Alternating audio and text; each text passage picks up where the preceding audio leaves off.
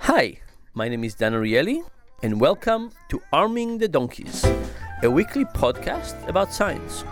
Every week, I will talk to one researcher about one project. We'll have a chat about what they found and what it means for our lives.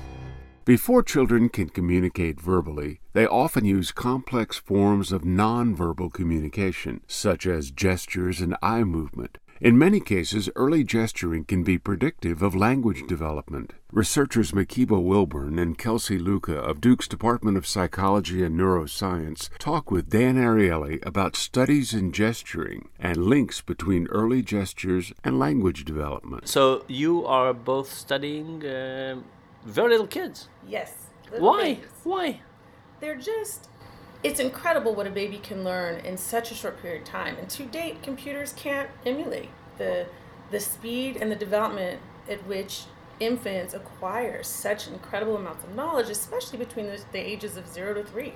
And I've always just been so inspired and in awe of how easily they make things look that are really, when you think about it, very, very difficult in terms of taking in all the input and figuring out everything.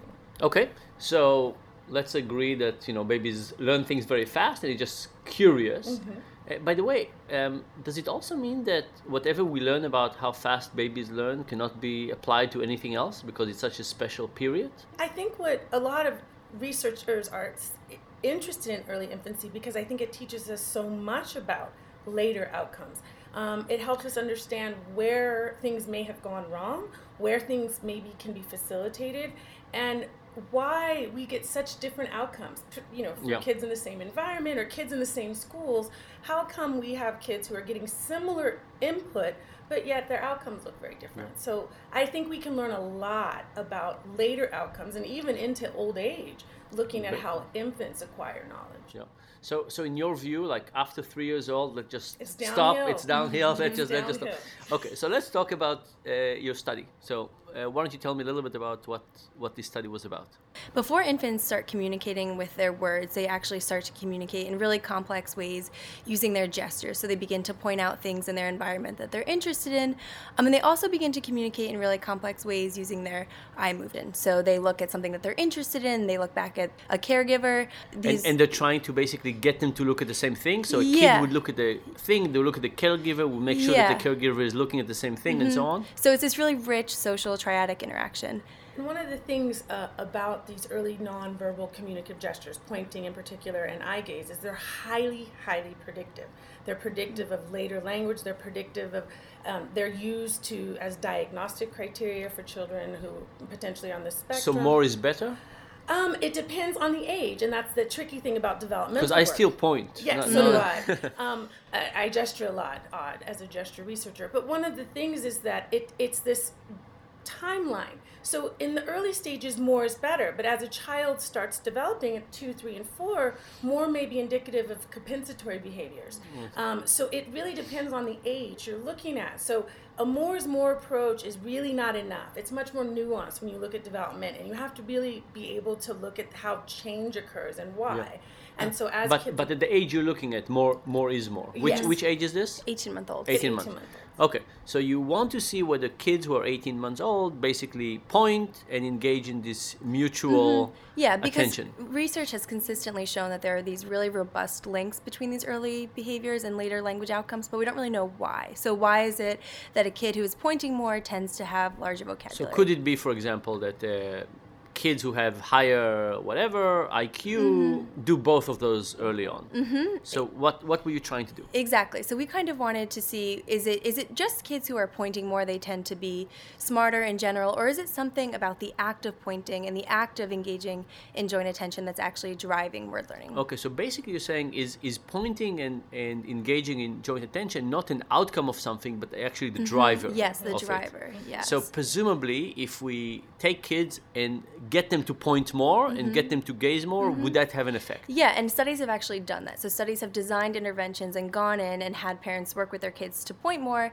And when kids who point more, that leads to larger vocabulary. But that still doesn't tell us why, right? So doesn't tell us why. And that's really what we were after with this study. So how was your study designed? So what we did was we tested 18-month-olds. And again, this is a crucial age in language development when kids are not only learning new words at a really fast rate, but also pointing a lot and engaging in a lot of joint attention.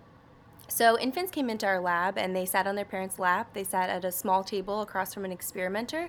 An experimenter placed two novel, fun-looking objects out of reach of the infants. For example? For example, those little plastic things that you might put in your hair to curl it. You probably don't know what it's called. Hair, but okay. Yeah, so the point is it's just some object that they probably don't have a label for. For Research assistants, when we're looking for objects, the best word to describe it is a thingy. It's a good one because then the kid doesn't necessarily have it at home or have a word for it. That's great. So we have two thingies. Two thingies, exactly. And we place them out of reach of the infant and we say, point to the one that you want to play with. So it's really simple.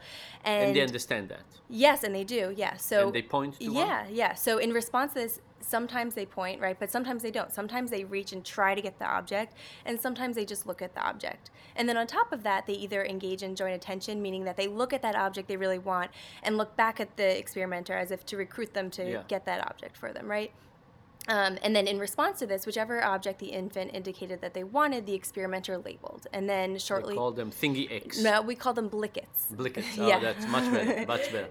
Yes. So whatever they choose is a blicket? Exactly. And then what? we put the objects away. A few moments later, we bring them back out and then test them on their ability to remember that. Which one is a blicket? Yeah. So we just say, which one is the blicket? And if they look longer at the blicket, we assume that they have formed that word-object association. They learned that word, So now the question is, what's the relationship between pointing and joint attention and the ability to remember that something is labeled a blicket? Exactly. And so what was really interesting is we did this 3 times, and infants didn't always point. So maybe they pointed the first time, but then the second time they reached for the object to try to get it. So what we wanted to do... And the same 3 times for the same two objects? No, 3 different sets of 2 objects. And it was always called blickets? Or no, sometimes it was a DAX or it could be a Modi. Okay. Exactly. So Obviously, yes. Yeah. Okay. So if you pointed towards the blicket, were you better at learning the blicket than if you had reached towards the DAX? Yep.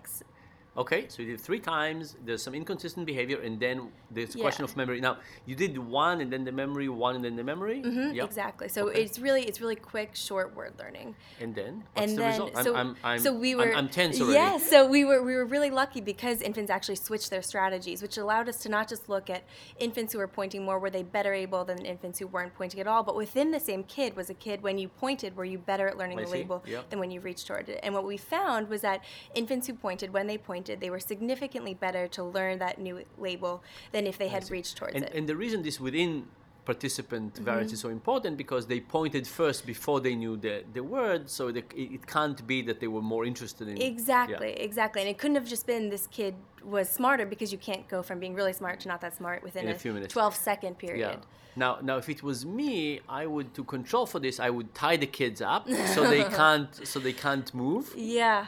And then see whether this is reducing their ability to learn. Yes. And the attention, I would just fixate their head so that they can't move. Yeah. And then see whether that works. So maybe there is kind of even better ways to do this study. Let's see if Ariely will let us tie them up. Yeah, we'll see. It takes long enough as is, so we don't want to slow down the progress. The process, yeah, but you have more control if you kind of completely tie them up, or maybe you could just inject them with something to paralyze them. So what do you think you've learned in a bigger sense? Yeah, so a lot right now in the media we're hearing constantly, you need to talk more to your kids, you need to not just talk more but also use different words. But what this is telling us is that infants are learning best when they're directing their experiences. So when they're initiating a communicative interaction by pointing or by engaging in joint attention, that's really when they're learning best.